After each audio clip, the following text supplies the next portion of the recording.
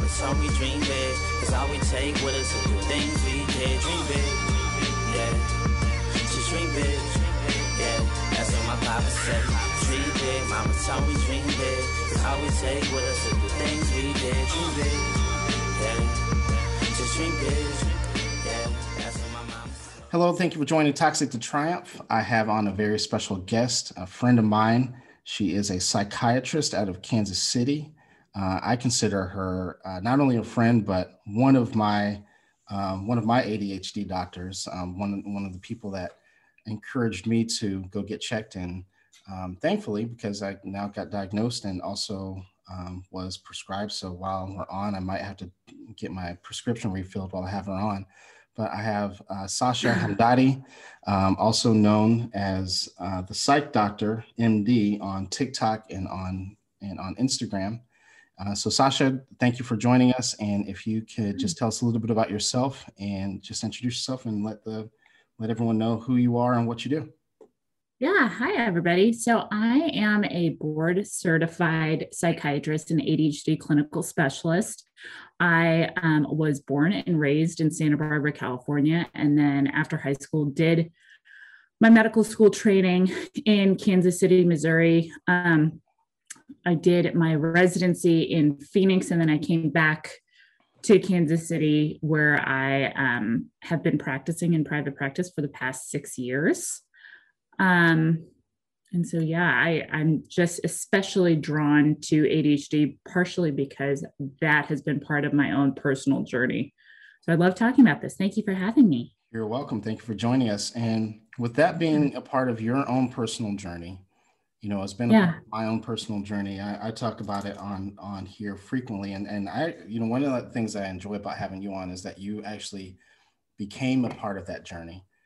Because I was diagnosed as an adult, but what did that journey look like for you, and what does that journey typically look like for other people? I don't know. My story was so weird.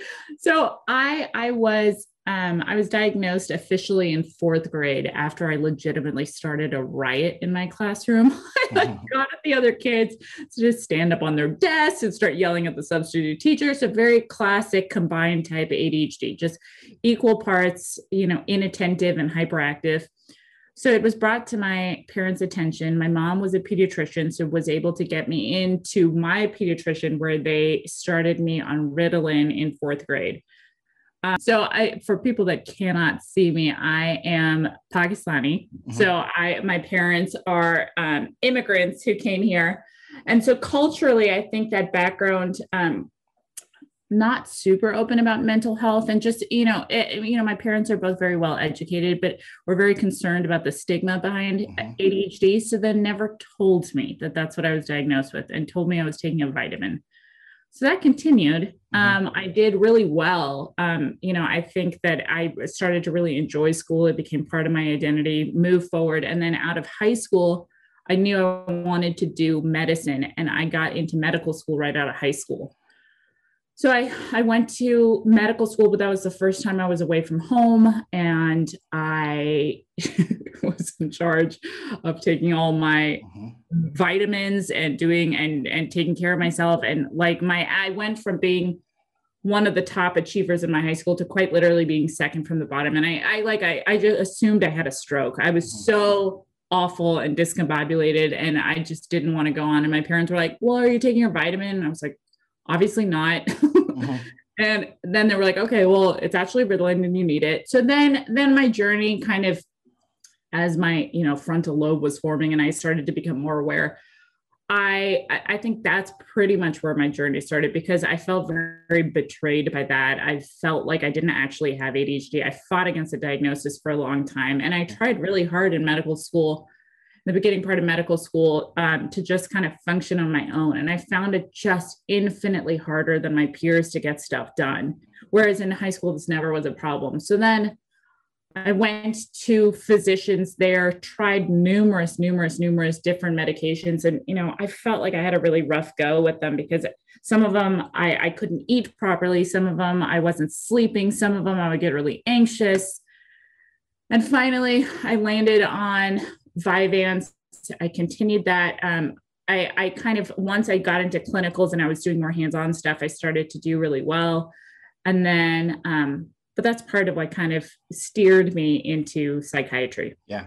It's funny because that story that you told about you in fourth grade, I did the exact same thing in fifth grade.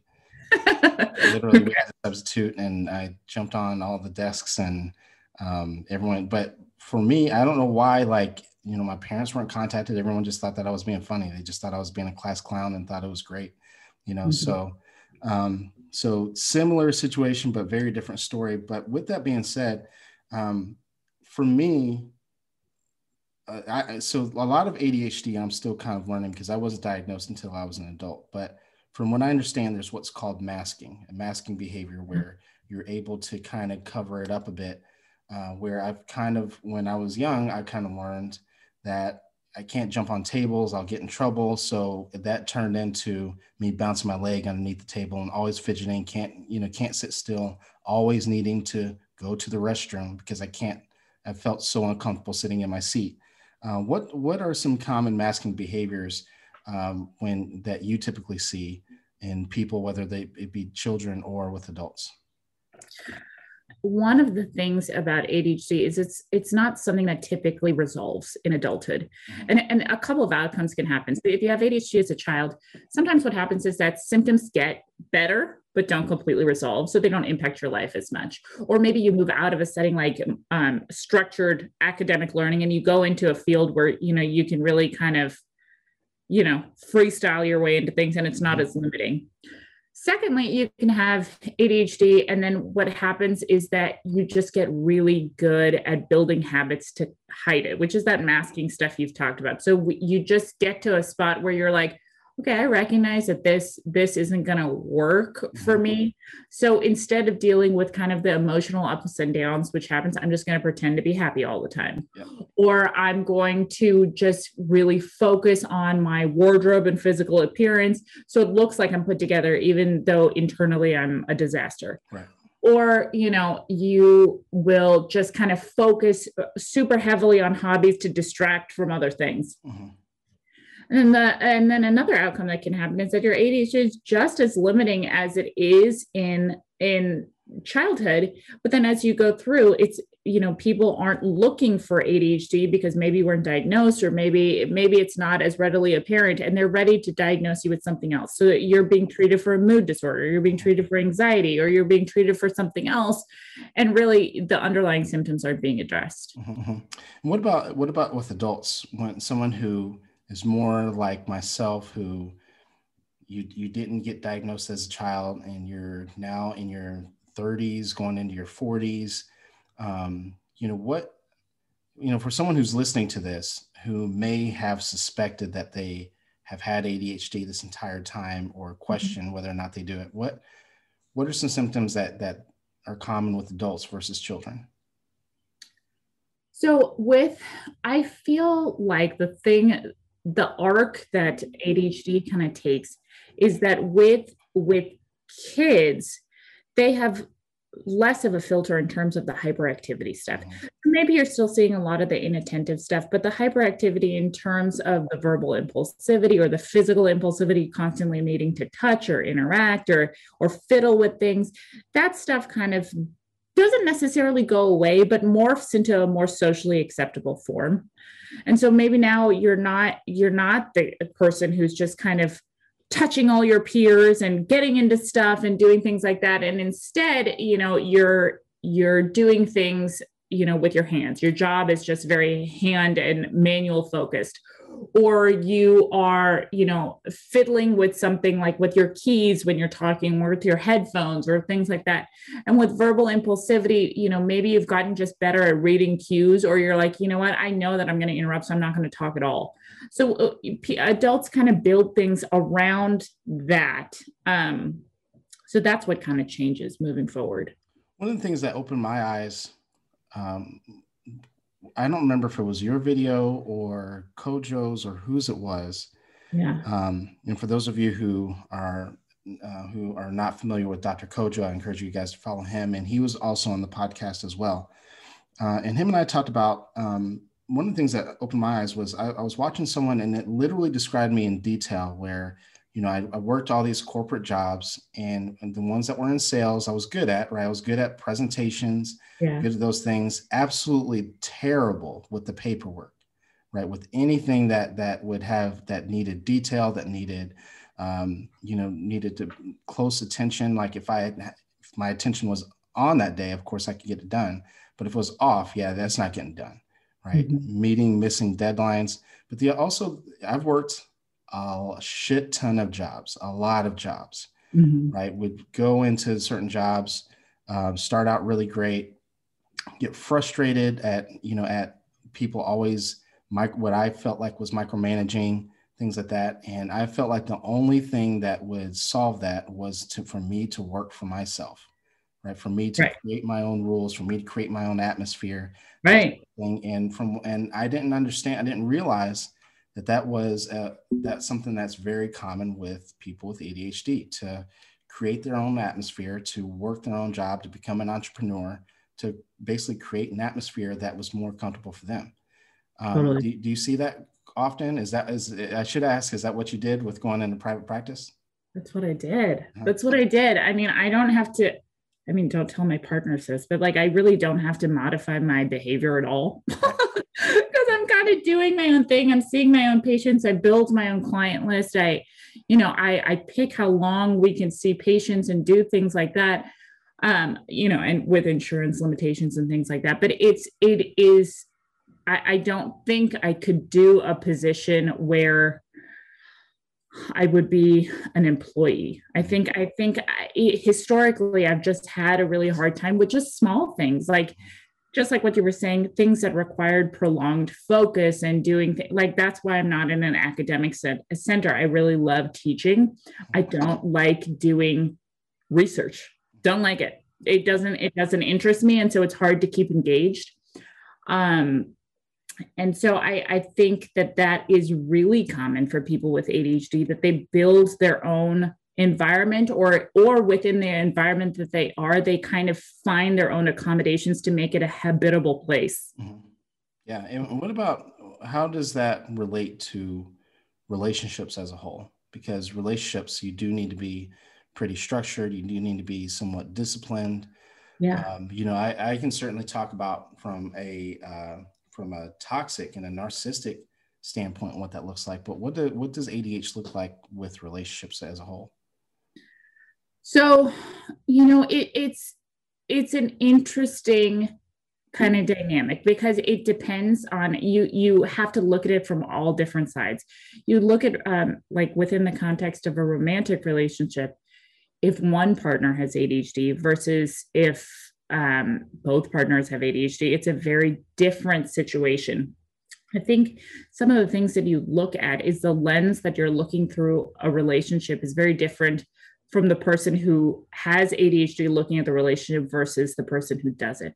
So the person who does not have ADHD that's looking in the context of the relationship might think that the ADHD person is thoughtless, or that they are neglecting them, or that they are prioritizing other things, whereas the ADHD person quite literally is overstimulated and like is trying to do things to manage their own focus and attention, and honestly that doesn't even cross their mind. Yeah. And so there's that can be really difficult because you're working with two fundamentally different viewpoints that oftentimes are really paradoxical. You see them on different ends of the spectrum, and it's hard to, one side thinks they're 100% right and the other side thinks they're 100% right. So sometimes it's hard to find that middle ground. Yeah. And I tell people that it's important to, once you do find out, once you do figure out that you have ADHD, if that's the case, now you're able to be more forthcoming with your potential partner or with your partner, right? And start setting boundaries with people, just like you were talking about with that overstimulation. Speaking personally, I remember I was on a date one time and I felt that way, felt overstimulated, where before, when I didn't realize I had ADHD, I would have sat there and I would have masked and I would have pretended like nothing was bothering me, even though I was zoning out, wasn't paying attention to her whatsoever, because there were so many people in there. It was overwhelming. There was music. It was too loud. Like everything was taking my focus. And even though I was trying really hard to engage, like I was having trouble.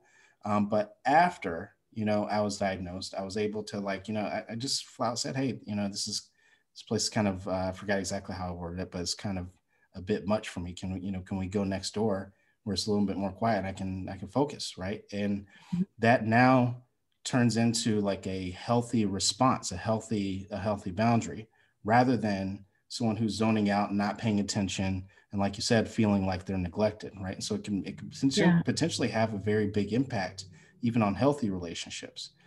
And I think I would love to hear something like that. Like someone is showing me that they're trying to make a effort to listen to what I'm saying and they want to modify the environment so they can optimize that. I would love that. Right. Absolutely. Yeah. But I think it takes a certain, you have to acknowledge that this is a weakness of yours, right? Understand this is for me personally, and for people who do go along this journey, I tell them that this is a part of the reason why it's important for you to figure this part of it out, because you need to be able to speak to some of your weaknesses. I tell people straight up, I'm unorganized, right? So don't email me asking me about your appointments. Go through my assistant, because you may or may not get an email, may or may not get a response back from me. It's not because I don't like you, but because this is just a part of who I am. I'm just not very organized.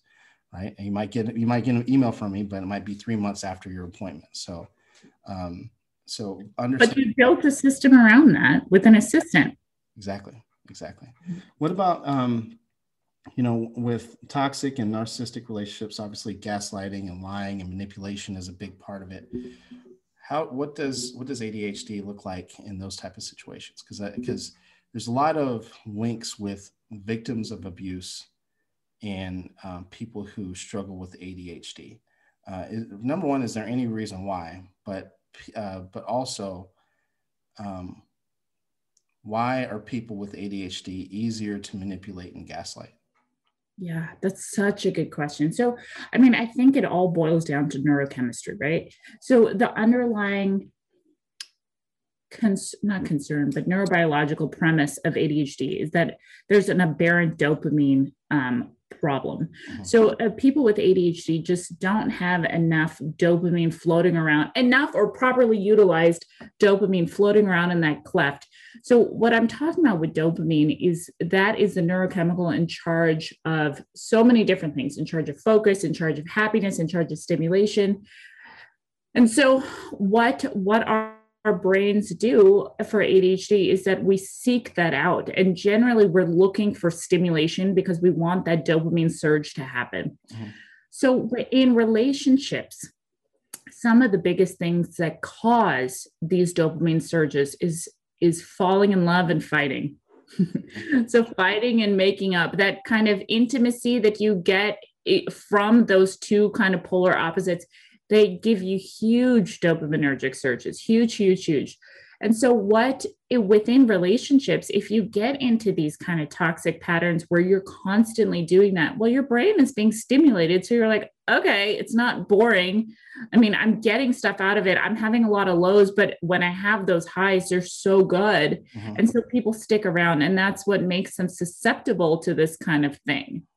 The other reason is that they can sometimes recognize within themselves, like, I am, just like you were talking about, I'm disorganized. I'm having a hard time kind of trusting my own brain. So when people are like, that's not what I said, maybe it is exactly what they said, but they're causing you to doubt yourself. And so a lot of times they can pin that on the ADHD, like, you just weren't paying attention. No, you were paying attention. They're just gaslighting you. Right. Absolutely.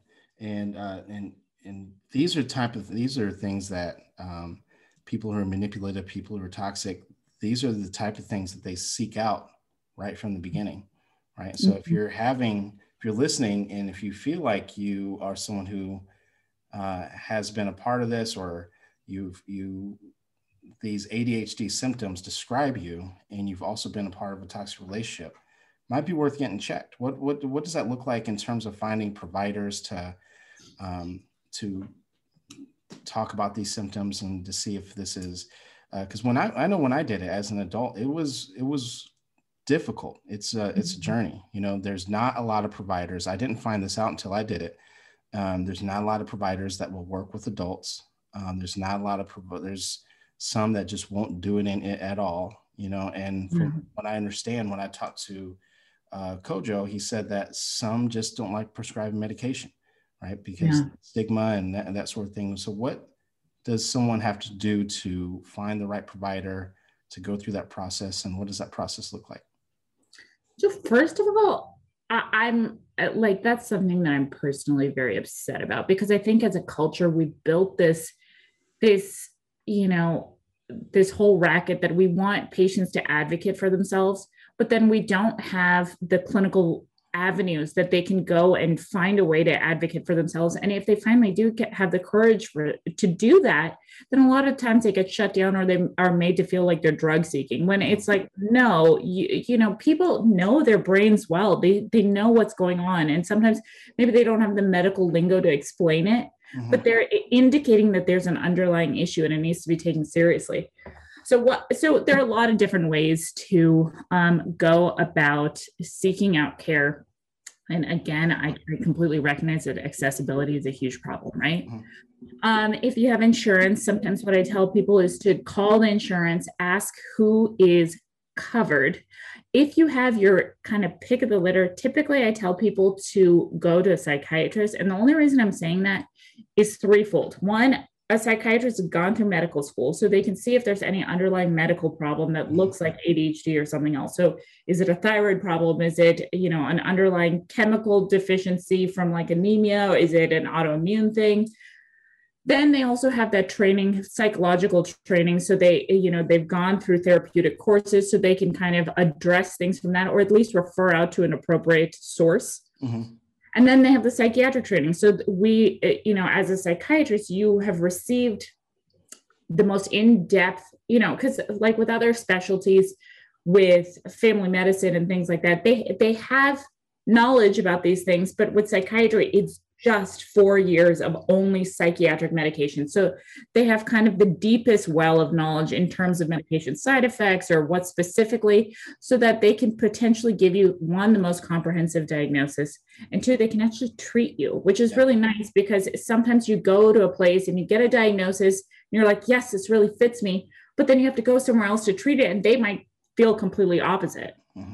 One of the things that happened to me once I was diagnosed, and I hear this happening to people quite often, is people almost describe ADHD as like it's a positive thing. You know, when I kind of announced it on social media and started to, you know, I was talking about and just very open about my journey.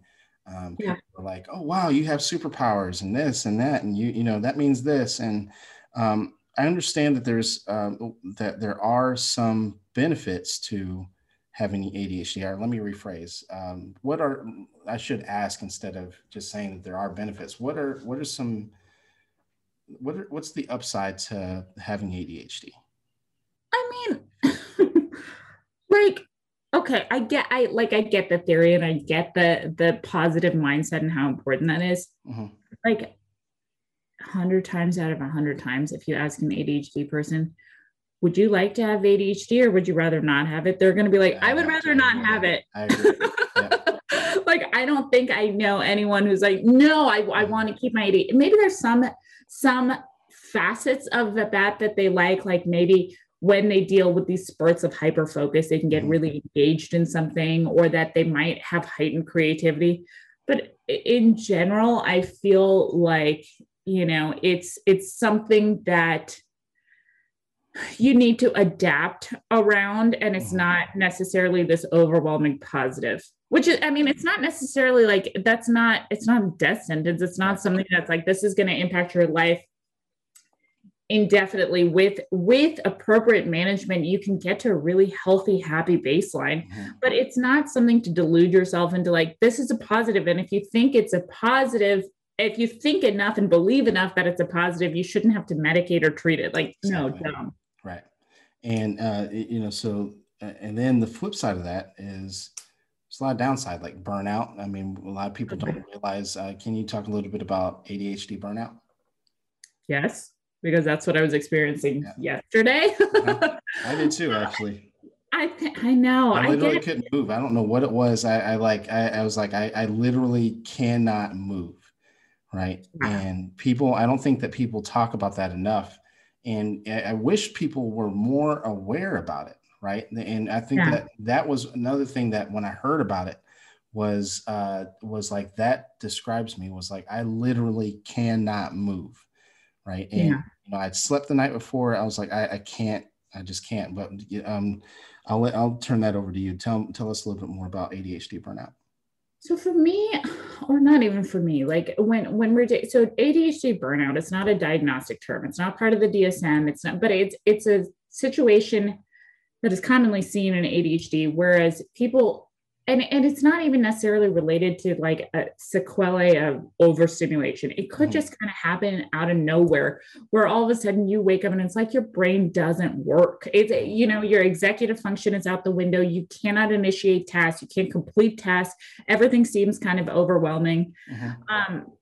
The way that it manifested yesterday for me is like, when I get into these spurts, like with the TikTok or Instagram, where I get really interested in trying to provide content and media and educate, that's really entertaining and fun. And it stimulates me. And so I really enjoy putting that out. But then yesterday I woke up and it's like my brain, I actually made a video about that, and I was too tired and fatigued to even put it out because I just felt like, what is the point to this? I don't really see who this is helping or what this is doing.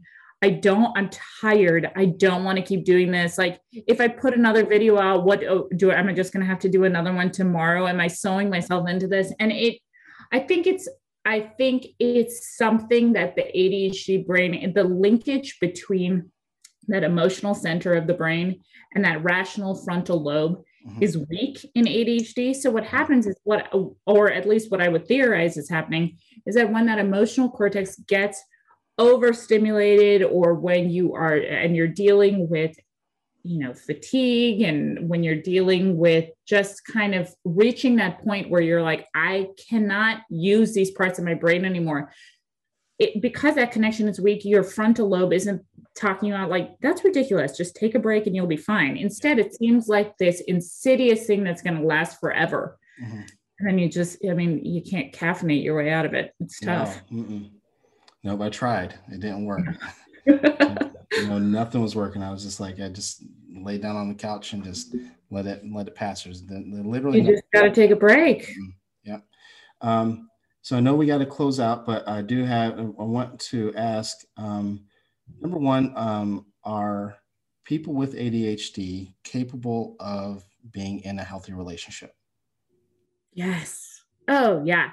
So I'll tell you from personal experience that I think that in my early life, I think it was hard for me to look for what was appropriate because again, what we're talking about, my lens was very skewed. Mm-hmm. I wanted someone who was going to match my level of adventure and fun and constantly stimulate, but that's not necessarily what I needed in a spouse. I needed someone who was going to understand what I was going through. And instead of kind of upping the ante, be like, okay, let's work from this place and figure out why you're kind of overly spun up, and then do something productive with that instead of let's skip school and go skydiving. Yeah. Like I don't need that.